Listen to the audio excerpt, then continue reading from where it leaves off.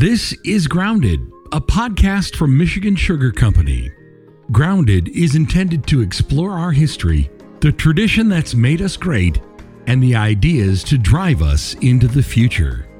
Grounded is hosted by Jim Ruhlman, Michigan Sugar Company Executive Vice President. And now, here's Jim Ruhlman. Welcome back, everyone. We're going to kick off Season 2 today. We've got a nice variety of topics for you this season. If you've got topics, there are people that you think you'd want to hear from, you can send an email to either myself or Elizabeth Taylor, and we'll take it into consideration. Today, we're going to talk to one of the most passionate men that I've ever had the pleasure of working with. His drive and his hunger for doing things in the right way is something that I just absolutely love about him. He's been with Michigan Sugar Company for a little over 16 years. He's someone that I've gotten to know really well professionally as well as personally. He's one of those guys that I can share a motivational clip with on the weekend. He's a guy that I can call up any hour of the day and say, "Hey, Tommy, what do you think about this?" It's my pleasure to have on our show today our Director of Ag Operations, Mr. Tommy Bignall. Tommy, welcome to the show. Thank you, Jim. It's a pleasure to be here. Maybe we can start the podcast by just having yourself paint us a picture of what it looked like to you a couple years ago when you joined the Ag Department. You'd been at Michigan Sugar Company for 14 years or so previous to that. You enter a new role as the Director of Ag Operations. You and I had talked about the role prior to you coming into the Ag Department, but tell me, or maybe paint a picture of what was intriguing about it and what you saw as you came into the department. Okay, so I would say the first thing that struck me when I was approached about possibly going out to Ag, I was excited. I was excited about a new challenge. I was excited about a new environment and just the opportunity to learn more things and become more diverse in the things I know about our cooperative and our company. At first, when I come out to Ag, I realized real quick that I didn't know nearly as much as I thought I might have known. Yeah. So that was a challenge. I had a lot to learn in a very short time to learn it. I come out right during early harvest. So there was a lot to learn. I was very fortunate. I had some incredible people around me, people like Pat Terrell and other guys out in the shop that taught me a lot. I would say coming out, the biggest eye-opener for me from having spent 14 years in a factory is I really thought I knew what ag was all about, and I didn't. Yeah. So through the learning process and as you're looking at the landscape of ag and even myself, I've learned that ag is more than about harvest. It's more about just agronomy. It's a whole year of preparation.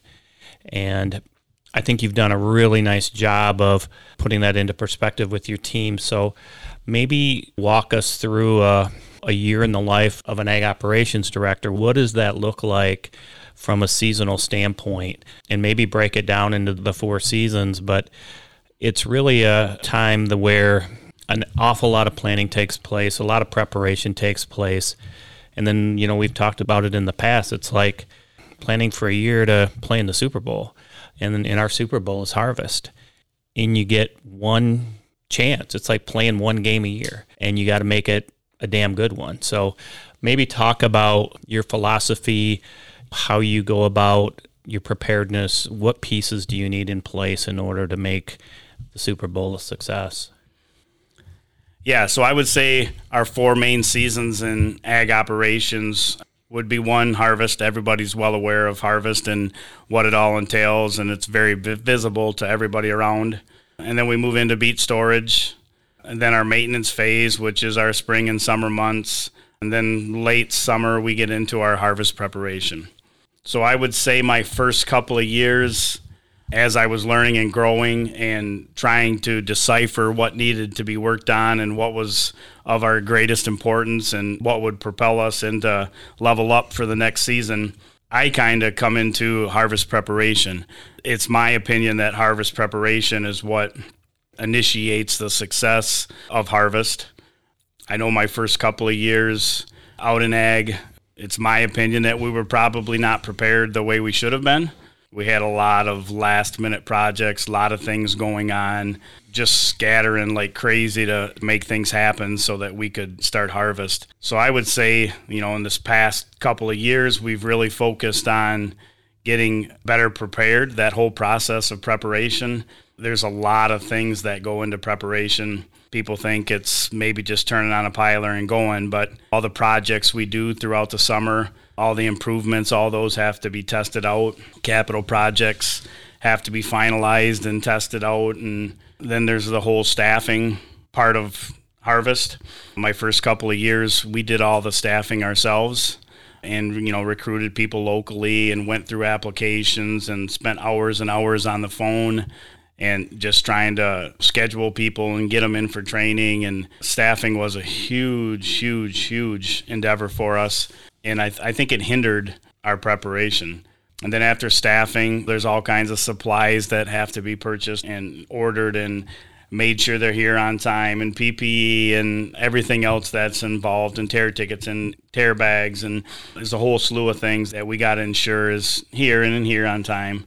I would say I felt at the time 2 years ago that our greatest need of focus would be harvest preparation. I think we've done a fairly good job at getting better at that, and we continue to. We've already started talking about some harvest preparation things that we want to change for next year.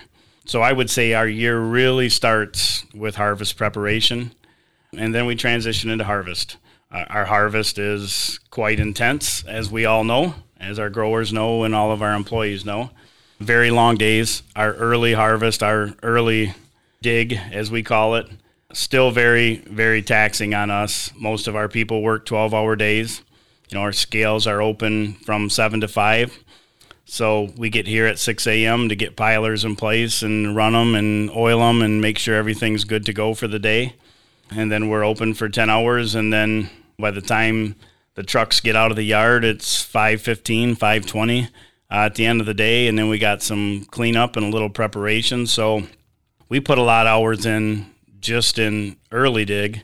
So I really felt the key was to not get to the point of us being completely taxed out before we even get into harvest. And I think my first couple years, we were there. We had endured too much before even getting to harvest. And I think last year when it started, we were at a very good place within our group. Guys felt good physically, mentally, emotionally. We were ready for harvest. And that was nice to see. And then from harvest, we transition into beet storage. Beet storage starts really as soon as the first beet hits the ground during permanent piling. And once the beets are all piled, we focus on it in-depthly. We walk piles once or twice a week, physically walk them, get up on them, walk around them. And then every other week we get thermal scans to make sure that we're not missing things that might not be evident to the eye. So planes fly over and give us thermal scans, and just to make sure that we're doing the right things and not missing stuff. And we continue to do that all season long, all storage season long, until the beets are all gone. We're close now, and we're probably 4 to 5 weeks out from being done with beets, and people might think that we stop doing those things and stop walking piles, but we don't. We continue to walk them till the day they're gone. If we find an area that needs to be addressed, we address it. We've done that a few times this year, and we just feel that's the right thing to do to protect this beet crop that we got on the ground. And then from beet storage, we go into maintenance. We do maintenance year-round, obviously, but once the beets are all gone, maintenance becomes our primary focus. And that's the exciting time of the year for us, because we get to actually see some of the improvements that we want to make for our growers start to take shape. Tommy, you talk about the maintenance season, and maybe you could give our listeners a little bit of a perspective of how you approach maintenance and how do you guys know what to focus on first? So one of the things that we really try to do, or have tried to do the last couple of years, is study harvest. So when I say that, what I'm really meaning is we try to pay attention to the things that are going wrong during harvest. So what we started to do a couple years ago was all of our guys keep logs, and we write down every single thing that goes wrong, especially the things that cause problems, mechanical failures, or any of that stuff that causes an issue for 5 to 15 minutes or more. And I always refer to those as touches. My guys have probably become sick and tired of me saying touches, but to me, it's the things that pull us away from doing maybe a more serious matter, even if it's just a minute thing, but it pulls us away from fixing a different project. We got to fix it. So the last couple of years, we've really focused on touches. Anything that would go wrong, that kind of goes to the top of our list. We've really focused on coming together. I would say when I first come out to ag, every location, every district kind of did their own thing, and we didn't share information, didn't try to streamline things and make it easier for ourselves. So we've really looked at that over the last couple of years. We have monthly maintenance meetings now where we discuss parts and getting quotes on where we can find stuff cheaper, and used kind of best practices and try to push them across the board where everybody's doing the best things. And, those things have come from every district. Every district has done things very well, and every district has had some areas that we've needed to improve on. So we've kind of taken the best practices and kind of pushed them around and tried to implement them across the board. But, we sit down in December usually and develop a maintenance plan at each location and within each district. I'll sit down with our leaders and our maintenance crews. We get, 3 or 4 of our key guys, key mechanics in on that, and we decide what we think needs to be changed and what we think needs to be improved on, and discuss it as a group and come up with a plan and put it into practice. And, we do those maintenance logs. The guys are kind of expected to update them every week, and once a month they come to me and I kind of review them, and then I send them on to you always, Jim, because I want you aware of what we're doing as well. But to me, maintenance is not always new things. It's just improving on the old things. We've looked at a lot of the things that we have on pilers, like some of our boom drives have 2 or 3 stub shafts driving through them, and more bearings, more chains, sprockets, all kinds of stuff that can go wrong. So we've tried to eliminate all those things, and go to single drives. I look at our cross conveyors. Some of those have 4 wheels on some of them old ones, 4 cylinders, just a lot of different things that can go wrong.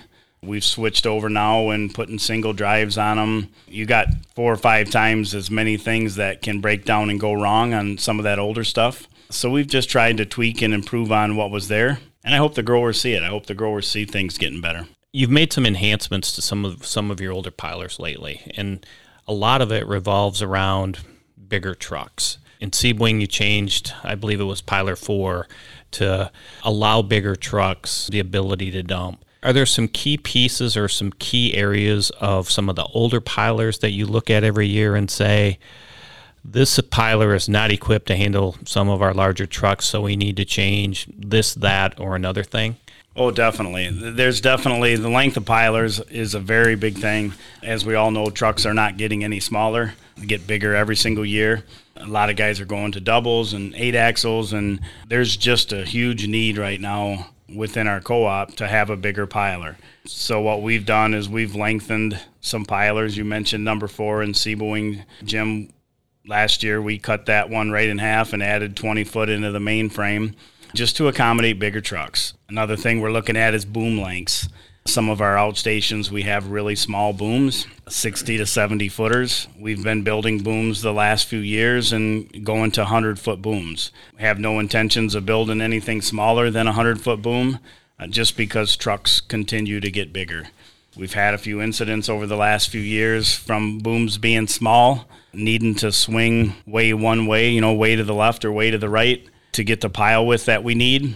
And when these big trucks get up in there to get their dirt, they're sticking out quite a ways, and we've had a couple that have been touched by booms. So we're looking at making them longer to try to alleviate some of that and just to create a better experience for everybody. Cross conveyors are another big area of the piler that we've really focused on a lot in the last couple years, trying to lengthen them out, get trucks a little farther away from the piler, adding 30 inches or so into each one of those just to give drivers a little bit more room. And like I said before, about trying to eliminate components and eliminating things that can break down. But I would say our focus has been on not only reliability, but making the whole harvest experience better for the guys driving the trucks. So let's maybe switch gears a little bit, Tommy. Let's talk a little bit more about pile management. We are through the non-vented piles now. You mentioned walking piles and making sure, we're addressing any spots in piles that seem a little bit suspect. But can you talk to me a little bit about the attention to ventilation systems and maybe even the hoop building and, some of the technology that you have where, one, you need to pay really close attention to make sure sensors and so forth are active and in the right spots, but, managing piles through our ventilation systems and maybe even talk about the hoop building and the success that we saw in the hoop building last year. Yeah, so that's interesting. Kind of goes back to the best practice thing I mentioned earlier. So Seabwing, I would say, has probably been a little bit advanced in the ventilation system process. Had a great guy here for a number of years in Mike Alderson, who he is now our East District manager. But working with Mike and Jason and the guys in Seabwing, we really felt that being proactive in a ventilation very early on makes a very big difference in long-term storage. So the things you do the first 2 to 3 to 4 weeks of beets being on the ground pays big dividends come February, March timeframe. So we've pushed that best practice out a little bit. I've kind of put Mike in charge of the whole ventilation system, kind of leading that group there, and we've assigned it to electricians specifically at each location where there's someone that's accountable and responsible for doing it daily. We check temperature probes every single day, monitor that. In the first couple years I was in ag, it was kind of maybe a hindsight type of thing where they were on the ground and we watched them, but maybe not to the point we do now. So we've just kind of increased our focus on that, and we truly believe that getting these beets cooled down to the right temperature early on and not letting them be hot for 3 to 4 weeks pays big dividends. So when I think about beet storage, a lot of our piling grounds are hindered in our ability to run ventilation early on. Just electrically, there's not enough power available to us to run the piler and the ventilation. So we have to pick and choose and maybe jump between fields from one day to the next or from one night to the next to try to get some runtime on these vents and maybe doing some things that weren't maybe traditionally done by the ag operations group. But we're working on upgrading that electrical. I got a couple of capital projects I want to put in this year, and it's all based on that same thing, is having the power to run the ventilation and the piler at every opportunity. That's where we make our money. We strongly believe in the ventilation systems, and they got to be running to get the benefit from them. So we've talked a little bit about maintenance. We've talked a little bit about harvest. I want to talk a little bit about some capital projects. We've got some coming up this year. We've got 3 new pilers that are coming our way, and we've got a hoop building. And I thought maybe you'd take an opportunity to talk about, the placement of these new pilers, some of the thought process that went into it, and then also talk about the hoop building and kind of the thought process that you and I went through when we decided to put the hoop building in Croswell. Obviously, there were some options there. We sorted through the pros and cons of the different locations and settled on Croswell, but maybe walk through our thought process for the pilers and then the hoop building. So pilers. Last year, our maintenance guys and our leadership spent some time trying to gather information and age our pilers. We found that we had a lot of them from the 40s and 50s, put all our pilers together with the best information that we had available as to aging and all those things, and we found out that the average age of our pilers within Michigan Sugar was like a 1966. Over the past 23 years, we've purchased 5 new pilers. And we went through some changes as, we became a co-op and other things, and there wasn't money available. So there's a reason for all of it.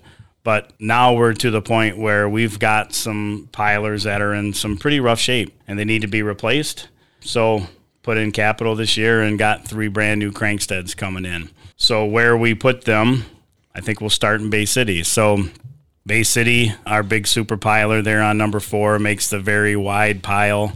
And just to the south of that field, we use 2 pilers to make a larger pile. And those pilers, one of them always seems to be running. Very rarely are they both running together because one is a little faster than the other. So there's some downtime there where, one of them is always catching up to the other one. And then the other part of that is where they meet in the middle, there's always a lot of dirt that collects there. So immediately after harvest, we have to go in there and take that center out of there just for storage purposes. So in Bay City, we kind of decided that we would put that new piler there that we're getting with talked about boom length a little bit ago. These pilers that we ordered are coming with 120-foot booms. There's not any in the country that I'm aware of that have 120-foot booms. And when we kind of just started discussing this last year, we were told that we couldn't do it. But we are. Bernie's redesigned some things at Crankstead and come up with a way to make it work. So we're going to go with 120-foot booms on them. Part of that is, like in Bay City, we want to put that piler there to replace 2 pilers. So it's got to make a pretty wide pile. Had some engineers out west tell us if we could make this happen or not. All in agreement that we can make it work. So we're going to put the one in Bay City and move the 2 pilers that are there now to different locations. And then the other piler up number 1 that's right by the roadway there as the drivers drive in, that one's going to get replaced. And we're going to shuffle probably 3 to 4 pilers around to try to increase throughput on all the pilers, to alleviate some congestion and just make the flow of the yard a little bit better. Then the second piler is going to go to Seaboing. That's going to go over on 8 field, one of our very, very long fields that piles the most beets we pile in Seaboing. And like in Bay City, it's probably going to be a 5 piler move. So we're going to move pilers around based off speed and efficiency to try to get the best pilers in the right place, get our best pilers piling the most beets and in our most critical areas, vent fields and such. And then the third piler is going to go to Croswell. Croswell, it's going to be in the south field of the new piling grounds, as is the new hoop building. So as we look at the hoop building, we had a lot of discussion and a lot of thought on where this hoop building ends up. The 2, I would say, highest contenders were Seaboing and Croswell. We want one in Bay City, but again, it's a power issue and there's not power available there to us to have a hoop building in. So we need to make some adjustments there and upgrade some electrical so that we can possibly get to that point in the future. But for now, it was basically Croswell and Seaboing. Seaboing's done very well the last few years with our hoop building. We've kind of dialed it in and closed up the ends and seen some pretty substantial benefits from having the ends closed up and monitoring it like we are. So based off that success, the thought was Seaboing.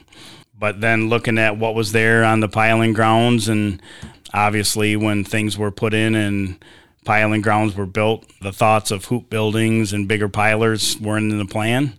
Now 15, 20 years later, they are. So there's not enough, power available. Transformers got to be changed. Switch gears got to be changed. New eye-line panels got to be brought in. And in Croswell, we got an open canvas. It's a brand new field. The electrical for the Croswell ground is getting put in this year. So it basically gives us an open slate to do what we want and do it the way we think needs to be done right from the start. That was one of the factors in putting it in Croswell. We thought we could put it in where we can run the ventilation, run the piler, do all the things that we've kind of learned over the last few years and do it right from the start. And it wouldn't cause added expense by needing to upgrade a bunch of stuff. Second part of the equation is the Croswell factory has had substantial upgrades put into it the last few years, and we're starting to see some of that. Slice has gone up. We expect with the improvements made this year, slice will continue to go up. And the expectation is that Croswell and Seaboing, as far as slice rates in the factory, would be relatively close. So it made sense, with Croswell being right where Seaboing was. Okay, it makes sense to put it there. And then I would say lastly, the hoop building's kind of a different monster. takes a little bit more time and a little bit more knowledge, a little bit more understanding than a traditional event field. And Mike Alderson is now there in the East. So Mike helped us kind of streamline this whole deal and get to the right place with the hoop building here in Seaboing and fine-tune all the things that needed to happen. So a hoop building's not something that we can just put on an area or a location or a leadership team or a maintenance team without having some experience. Huge investment, huge amount of raw materials in there. So the fact that Mike is there and has some experience makes it the logical solution. So between having an open canvas, the Croswell factory improving and getting better, and the experience we have there, those were kind of the three determining factors on, let's go there. Okay. Thanks for clarifying that. I know we've gotten questions from growers about where and when. I guess speaking of when are you expecting pilers to be there? When are you expecting the hoop building to start construction? Yeah, so I just had one of them phone calls this morning, actually. Okay. We expect our first piler to hit ground maybe mid-May, and the second two we expect to be here no later than July. So the expectation at this point is to be running these new pilers the very first day of early harvest. We want to run them. We want to make sure every bug is figured out and everything is worked out on them, and they're clean running machines. In the past, when we've gotten them, it's been late and we didn't get enough test out. That will not happen this year. We will make sure we run enough beats over them so when permanent piling hits, we'll be ready. In the hoop building, we expect mid-March, mid-April, that time frame, that 30-day window there, parts and pieces to start showing up. We told them mid-March because we didn't, want to be dealing with last-minute beat supplies and all those things. So it's ordered. It's being manufactured, right now. And we're thinking mid-April, things should start moving and people should start seeing it going up. Awesome. Let's talk a little bit, Tommy, about your people. And when I say your people, our ag staff, your core group of ag people. You talked a little bit about the seasonal help and, the success that we've had with express services and recruiting RVers. But let's maybe talk a little more specifically about the men and women in your department who you work closely with, who execute your plans, who help put your plans together. How do you go about your leadership with that group? How do you go about your team cohesiveness? How do you keep them up? How do you keep them, prepared and hungry every day? So maybe we can dive into that a little bit. Yeah, so our ag operations pillars, when you come and made your mark on ag, Jim, and kind of took it over, you've kind of broken the ag department up into pillars. So our ag operation pillar is made up of basically 4 supervisors. We got a supervisor at each one of the factory locations. On Seaboing, it would be Ron Bentley. And Carroll, it would be Kevin McKee. Bay City would be Jason Kine. And Croswell, Doug Soule. Those guys spend the majority of their time, other than harvest, at the proppers, dealing with the factories with beet supply and getting people in for ventilation and doing all the daily things that need to be done there. And then each district has a manager. So we have 2 ag operations managers. Robert Bucholtz would be the West District manager, and Mike Alderson is our East District manager. I kind of pull double duty on that. I'm the director of ag operations, but I also am the ag operations manager for the Central District. We got some pretty diverse guys, different skills, different assets, I guess, that they really bring to the table, different talents. So what we try to do is we try to focus on each other's strengths, not our weaknesses. We're quite different, but very close-knit. So our differences we try to use to strengthen our group as a whole. Robert's really good with machinery and that type of stuff. So he's kind of become our asset manager, and he's helping us stay on track and do all those things. Kevin McKee is very good administrative-wise, so he's kind of our administrative guy. He does all of our maintenance planning and does the spreadsheets and all those things to keep us on track. Ron Bentley, his interest is safety, so he's helping us improve on our safety program and get better at doing the same things across the board as far as safety. And all the guys, we got Doug Soul is an engineering background, so he's kind of taken on the continuous improvement. He's helping us get these new cross conveyors and things that we're doing put on a CAD system so that we have drawings and we have things going forward so we can build them the same across the company, and no matter which location they're being built at. And Mike's got the electrical background, so Mike's focusing on the electrical aspects of what we do and, the things we want to try, the technologies we want to move to. An example of that would be an ultrasonic sensor on the end of our booms instead of the old-fashioned paddles and cables. We tested one of them in the east last year, and now this year we're going to have one at each one of the proper locations, and all indications are now that it's going to be successful. And if it is, we'll implement that, more widespread. But just the whole testing process and what we do, having guys kind of focus on an area helps us become better, eliminates things from falling through the cracks and things just getting away from us. So it's worked really well for us. I think all the guys kind of like it because it gives them the opportunity to be good at something that they're comfortable with. But at the same time, we all got a lot of responsibilities that we share and things we got to do. It's just part of the job. Yeah, so we got seven salaried managers within our pillar. And to some, that may sound like a lot of people. But if you consider those 7 people manage 14 locations, and during harvest, that's 24 hours a day, 7 days a week, from start to finish. And at times, we got upwards of 1,000 people that we're responsible and accountable for. And, we bring in 4.5 to 5.3 million tons of raw materials in our sugar beets. It's quite an endeavor for 7 guys. It's a lot to keep track of. Yeah, it is. When I look at your team and I look at the togetherness of that team, I think it's a testament to your leadership abilities and your style and in holding them accountable and making sure you are taking advantage of best practices. I've seen that since you've been here, and I think you do a really good job at it.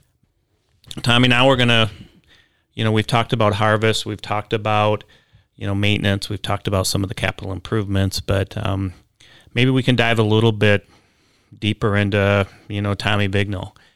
Maybe we can talk about what are the days like where you feel those great pressures? When does it feel heavy? What do you do to get out of them? So maybe let's talk about the pressure days and the heavy days, and then we'll go from there. Okay. I would say my heaviest day by far was in the accident we had last fall. I've never had a day like that. It's one of those things that you never expect and never think it'll happen, and then it does. That was a very, very, very traumatic day for a lot of us. Going to affect a lot of us for a long time. A lot of people were affected by it, and that effect is going to be with us long term. But that by far was the heaviest day I've felt while at Michigan Sugar. But the pressures, the daily pressures, the ins and outs, the things that make us tick, I would say that my greatest pressure is myself. I have expectations and pressures that I put on myself that are probably quite a bit higher than most people would put on me. Most people would probably consider those pressures too much. But I think that's what takes a lot of people, the people that really push to level up and to go to that next level. I think that's in a lot of people. It's definitely one of the things I look for in people daily. It's one of the things I looked for as I kind of built this team. I wanted people that I didn't have to constantly be on, that I could trust that they would be on themselves in such a way that just naturally they would push themselves and our team onward and upward and into the next level. So I'm fortunate enough to have some great people around me that have that same internal type of pressure. But it's not in everybody, but I do believe that it's in great leaders. I think every great leader that's out there has that internal drive and puts that upon themselves. Let's kind of flip the question then from when things feel heavy or when things feel like you're under pressure. Describe the days that are winning days for you. Describe the days when you go home and say, we killed it today. What are those days like? I would say those days would be, one of the days that come to mind is not this past harvest, the harvest before. We dropped a boom and a gantry off a piler in Verona. I was new to this role. Mike Alderson was new to his role. Once we found that piler was down, we called contractors in and cranes in and worked nearly around the clock. Had a 23-and-a-half-hour day that day, but we had that piler up and going the next morning at 7 o'clock when growers come across the scale. That piler was ready to pile beets. We had tested it out. We had done everything that we needed to ensure that it would run not only that day but the rest of the season, and it did. And then as soon as the season was over, we ripped it all apart and rebuilt the whole front end of it to make it right for the long term. And those are the days, those are the moments that are exhausting, but you know that you did the right thing for the people involved. You know you did the right thing for your growers. You know you did the right thing for the maintenance crew that's worked hard for you all summer, and you're there supporting them. You're not at home sleeping in a bed like some leaders, some people would do. We were right out there with them. We were in the cold. We were in the mess right to the bitter end. And to me, those are the days that I can look back at and I can say, man, that was something. That was a challenge.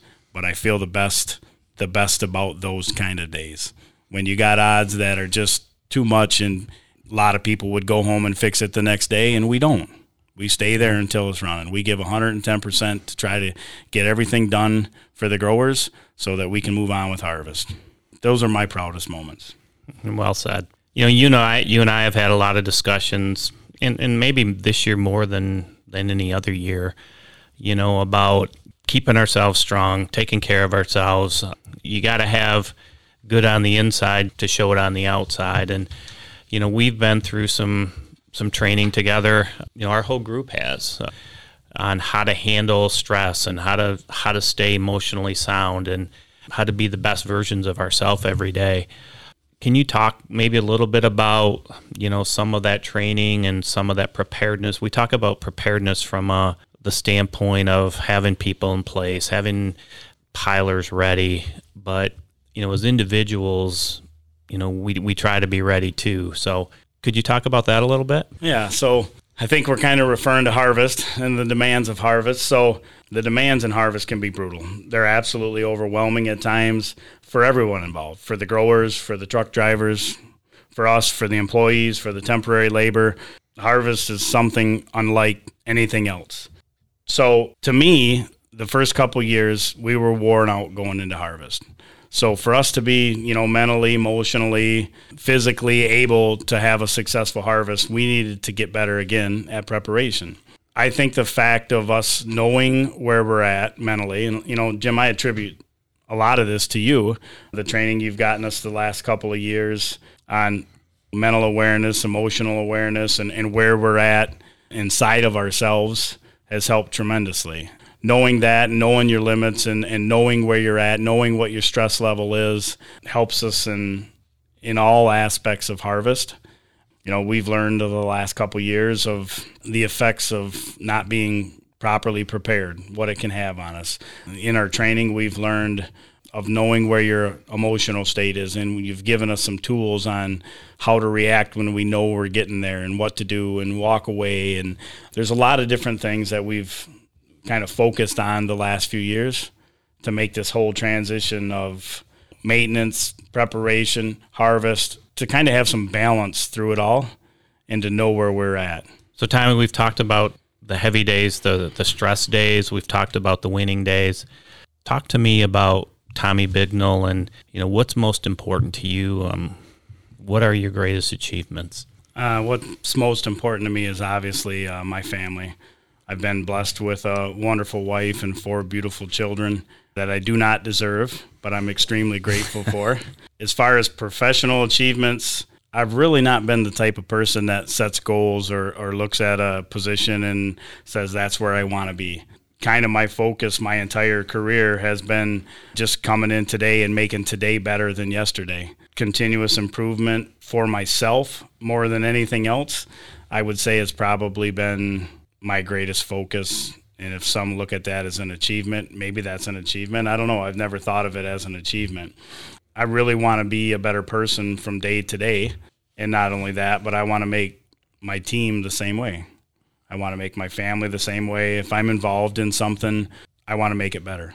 I've coached youth in football and baseball and softball. And to me, a crowning moment is the end of the season, seeing kids have talents and skills that they didn't have going into the season. Mm-hmm. And I've kind of just carried that on to most of the things in my life. I want to gradually get better. I don't want to light the world on fire, but I just want to be better today than I was yesterday. Yeah, perfectly said. So what does it mean to you to, as you look at your career here at Michigan Sugar Company, working for a grower cooperative, describe what that means to you? So for me, Michigan Sugars, it's not a company. It's not a cooperative. It's a community. I grew up here in Sebewaing, graduated from USA schools. What we do here, it's not only about me or my family, it's way bigger than that. It's way bigger than Michigan Sugar Company. It's about the people that I went to school with. It's about the guys I grew up with. It's about the guys I played football with that are now running their own farms that were handed down to them.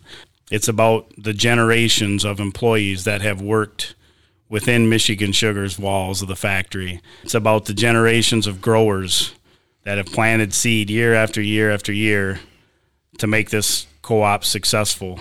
100+ years of people that live right here and do the same things we're doing today have made it through the hard times and enjoyed and celebrated the successful times. And that's what it is to me. It's about a community of people coming together, doing the right thing for the things that enhance and make the community better. And Michigan Sugar is one of those things.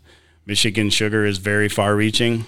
Just about every kid that my kids have friends, at school, all the kids that they're friends with, in some way they're touched by Michigan Sugar. Be it a farm kid or an employee's kids or somebody that works at the gas station, their kids as well. Everybody that is in our small communities is affected by what we do, and that means a lot to me. It hits me hard, and that importance of what we do is in my every decision I make. So yeah, Michigan Sugar is pretty important. It's pretty ingrained in your fabric, I'll tell you that. Tommy, I don't have any more questions for you. I think you've done a phenomenal job at kind of describing the role of, your director and your passion for your people and your work. Like I said at the beginning, I love who you are. I love that you're on our team, both from a professional and personal standpoint.